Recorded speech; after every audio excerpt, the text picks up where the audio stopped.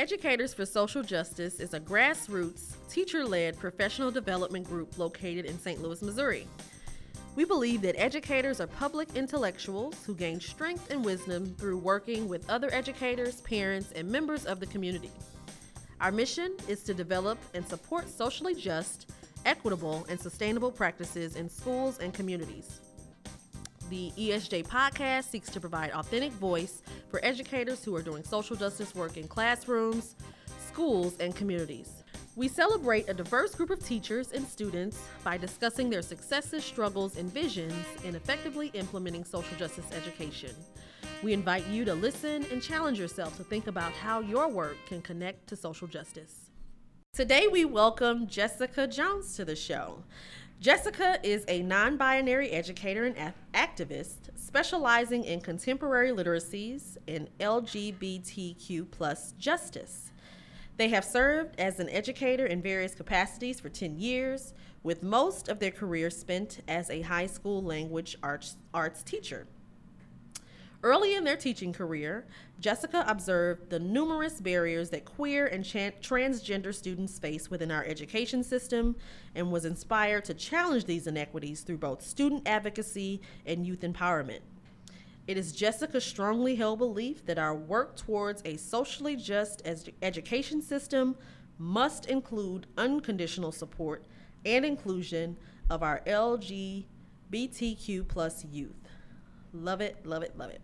Thank you so much for joining us today, Jessica. Absolutely. Thank you for having me. I'm so excited to have you here and to share with us on a topic that I hold dear. So I'm going to give you a couple moments just to share in your own words, your work, your role, your passion around this work in supporting students. Absolutely. Mm-hmm. So like you said, I've worked in education for a number of years in a variety of capacities.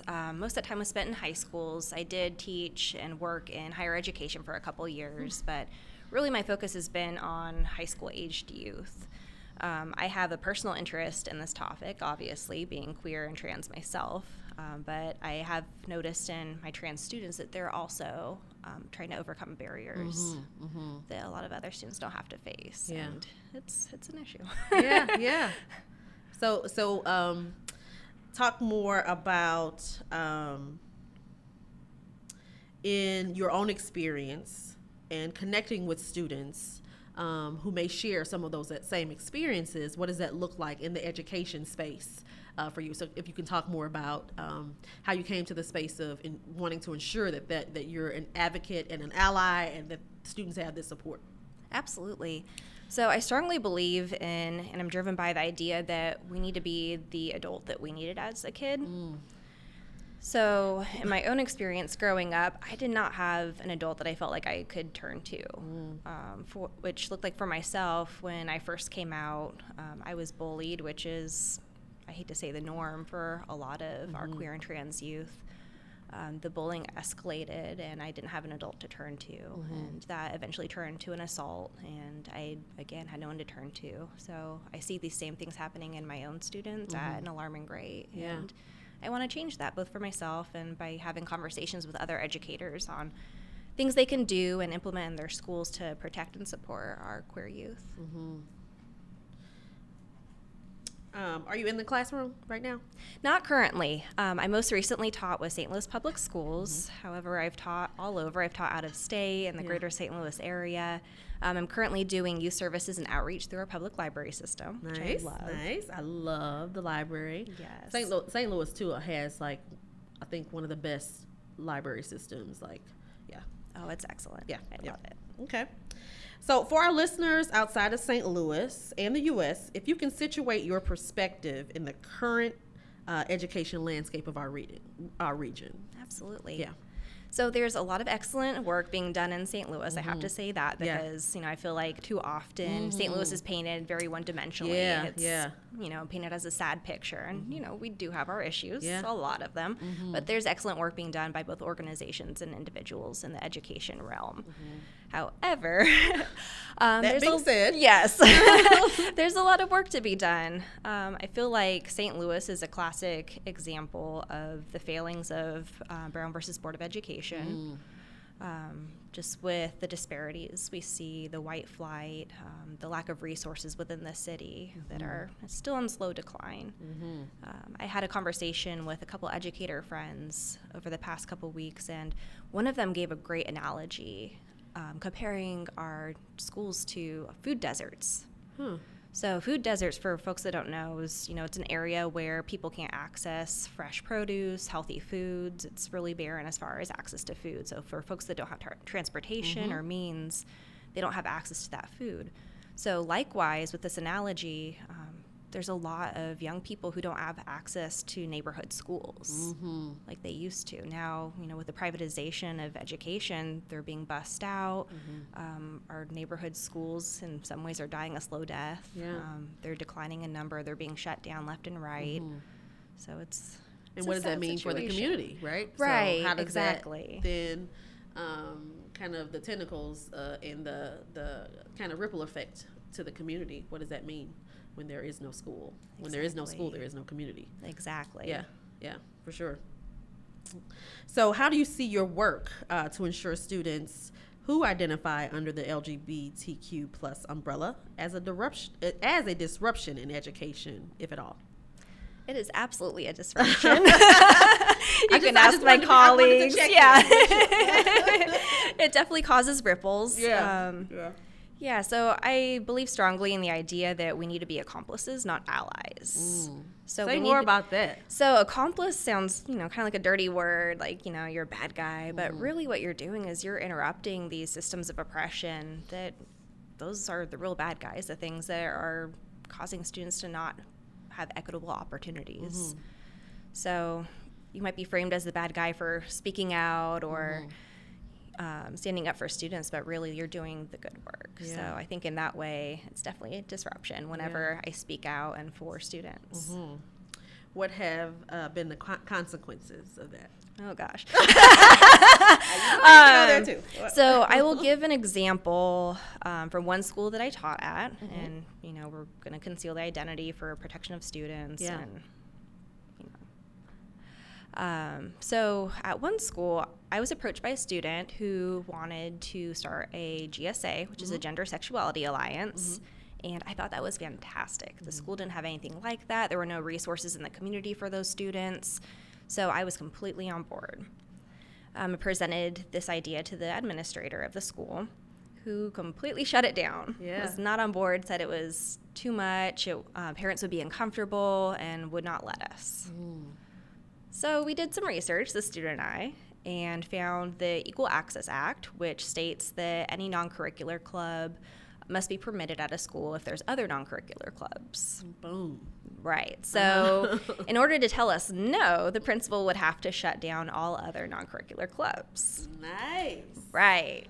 So we went to the school board with this, and, it's a federal law, so their hands are tied with it. They had to let us do this. However, it took us the entire school year to finally get a space, because it was just, excuses like, oh, we don't have a space for it, just trying to find other loopholes to prevent us from meeting as a group. For myself professionally, I went from being, where I was teaching at, we had a teacher scoring system on a scale of 1 to 4, with 4 being excellent, 1 being you're horrible, go back to school. The first semester of that year, before all of this started, I was a 3 and 4 ranked teacher consistently. And then after all of this happened, somehow I ended up as a 1 or a 2 on all of my evaluations. Interesting. I was asked to resign from my position. I was actually pulled into a off-record meeting where I was told that I could either resign peacefully or it would be made that I could never teach ever again. They would pull my licensure. Being the person I am, that did not stop me. Absolutely. Right. So we fought. We finally had one meeting that entire school year, which really sucked. But I mean, with everything that we had fought for that school year, just having that one meeting was a huge victory. And we had about 50 students show up, which percentage-wise of the entire school, we had only, I think, 200 students or so at the entire school. So that was huge. Right. Huge. So it was a big celebration. It was beautiful. So I feel like even though it was a long battle, it was ultimately a victory both myself and students. I let them lead the way on a lot of it. Absolutely. Which was really awesome to see. Yeah. So then that was your final year with that school? It was. Yeah. Okay. Yes. Okay. Interesting. We're going to have to have an offline conversation outside of this Absolutely. podcast. For sure. So many questions, so many things to say, and so many connections, I think. So even before we went on online with this conversation, I was just kind of sharing, just my experience in being pushed out in the organization for speaking truth and for holding folks accountable and for standing up for my belief in what was socially just. And so, that's another episode, I think. Right. Oh, we could talk for a long time on that. Yeah, I get it. I totally get it. Some folks don't like accountability. Wow. So given that, then, what opportunities would you say educational institutions have to operate from this model and with this mindset? Absolutely. So I certainly feel that we need to be operating from a proactive mindset and not a reactive mindset. So I see far too often that we're not having discussions about queer and transgender students and how laws and barriers affect them until something happens. Yeah. We're not really providing any professional development or training, anything like that for our teachers and administrators. They really don't know what to do until they're presented with an issue. So that's more reactive. Yeah. What I envision is something more proactive, where we're giving teachers the tools to be able to include and support their students unconditionally. So giving teachers tools, what does that look like? Are these, in your opinion, experience, and thoughts, is this workshops? Is it, online resources to access? What does this look like? I think it could look like a number of things. Yeah. There's plenty of online resources out there. For folks who don't know of them, check out GSA Network, GLSEN, ACLU. There's a ton of teacher-specific resources out there to help teachers integrate LGBTQ topics into their curriculum. Also, best practices for including students in the classroom. So things that teachers normally don't think about, like the harms that can come from just reading names off the roster. Like that seems like to a lot of teachers like a harmless thing. First day of school, you get in front of the room, you call off names on the roster. But what do you do when your roster says that there's a boy named Corey in your class, and when you call their name, a girl named LaShonda raises her hand? So that's incredibly damaging, and I think if teachers are aware of just those minor changes they can make like that in their rooms, that makes a huge impact in the small details. Yeah, and it's an opportunity for not just that one-on-one interaction between the teacher and the students and the relationship and community that builds, but then that's also an opportunity for the entire class and that community building and learning, and hopefully the school and the district and so on and so forth. So exactly. Absolutely. Other best practices you would say for teachers to ensure that queer and transgender students feel safe, included, and welcome in schools? Absolutely. So one is to never assume students' gender or sexual or romantic orientation. I think we have in our heads this image of what it looks like to be trans or what it looks like to be gay or lesbian, etc. But that's really not the case.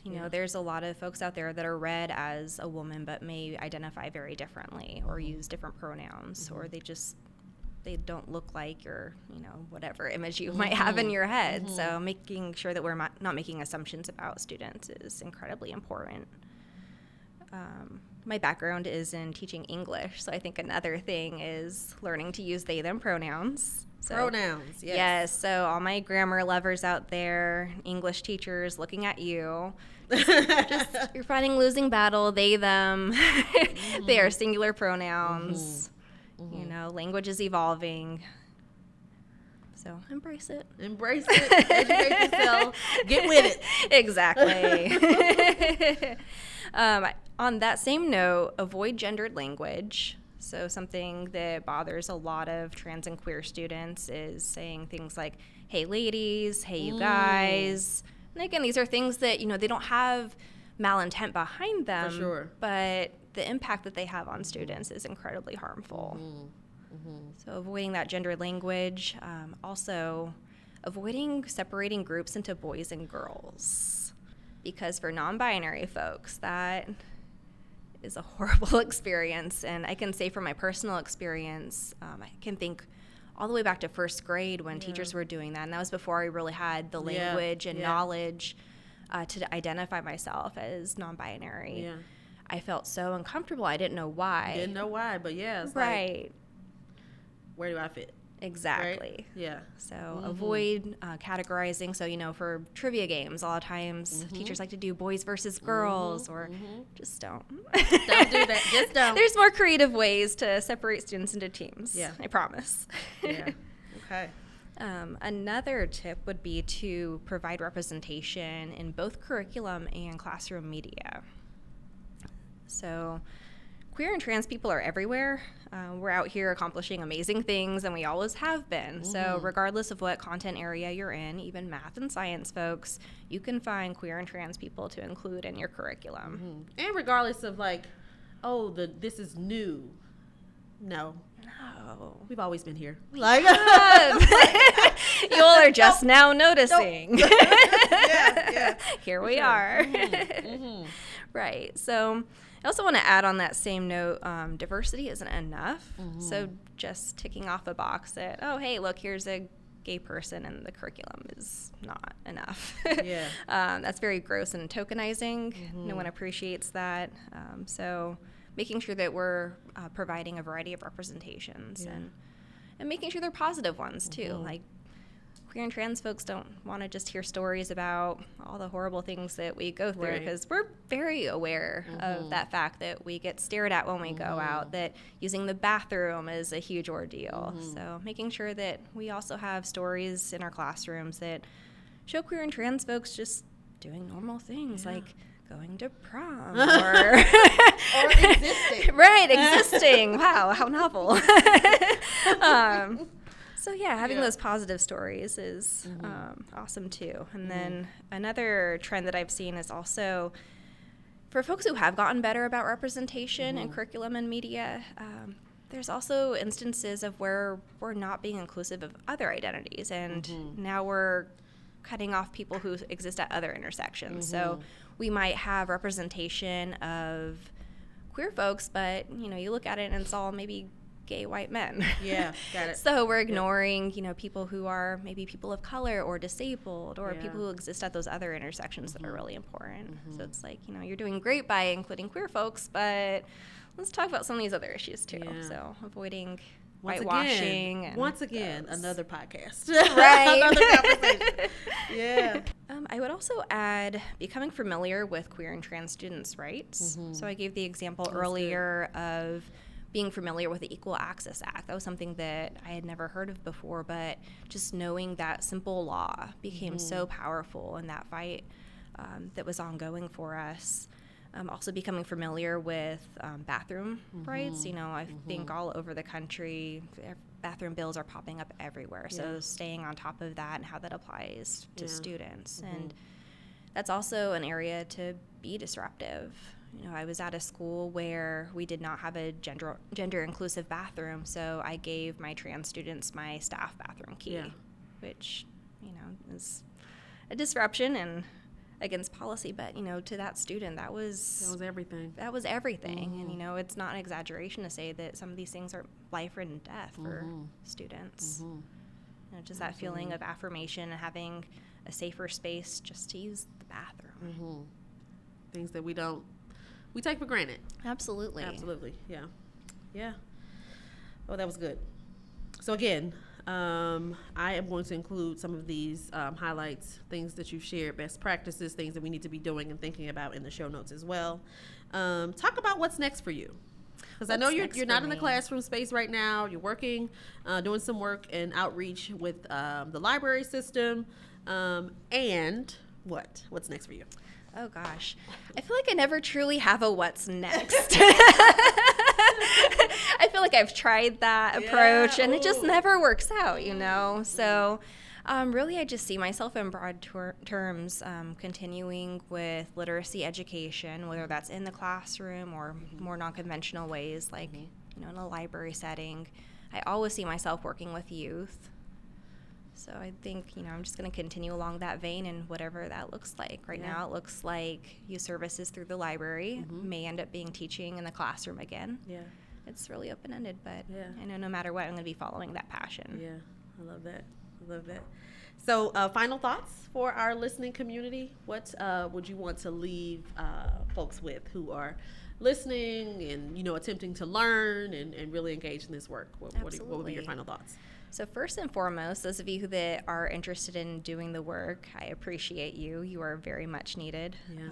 And I really want to emphasize to folks that this really truly is life or death for students. I feel like, a lot of us that advocate for LGBTQ plus rights, we're seen as a nuisance, we're being sensitive, but really this is our lives, and that's not something to be taken lightly.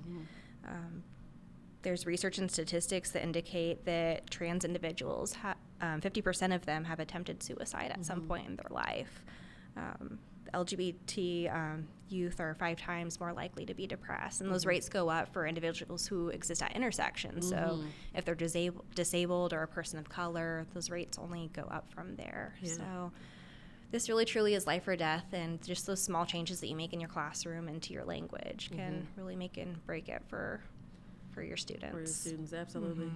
Absolutely. Oh boy. I know that was a heavy note to end on, but that's to say that, you might think that you don't make a difference, but you really do. Even if it's just one student, you're changing their life. You really are. Yeah. Yeah. Oh my gosh. Again, I think I can go on and on and on. I know. There's a lot to say. There's a lot to say around this. But I think we're going to leave it there. Again, a lot of what was shared, resources, information will be shared in the show notes. I thank you so much for joining us today and sharing your perspective and what is necessary and needed for our students around this conversation. So thanks again to you, our listeners, for joining and tuning in today.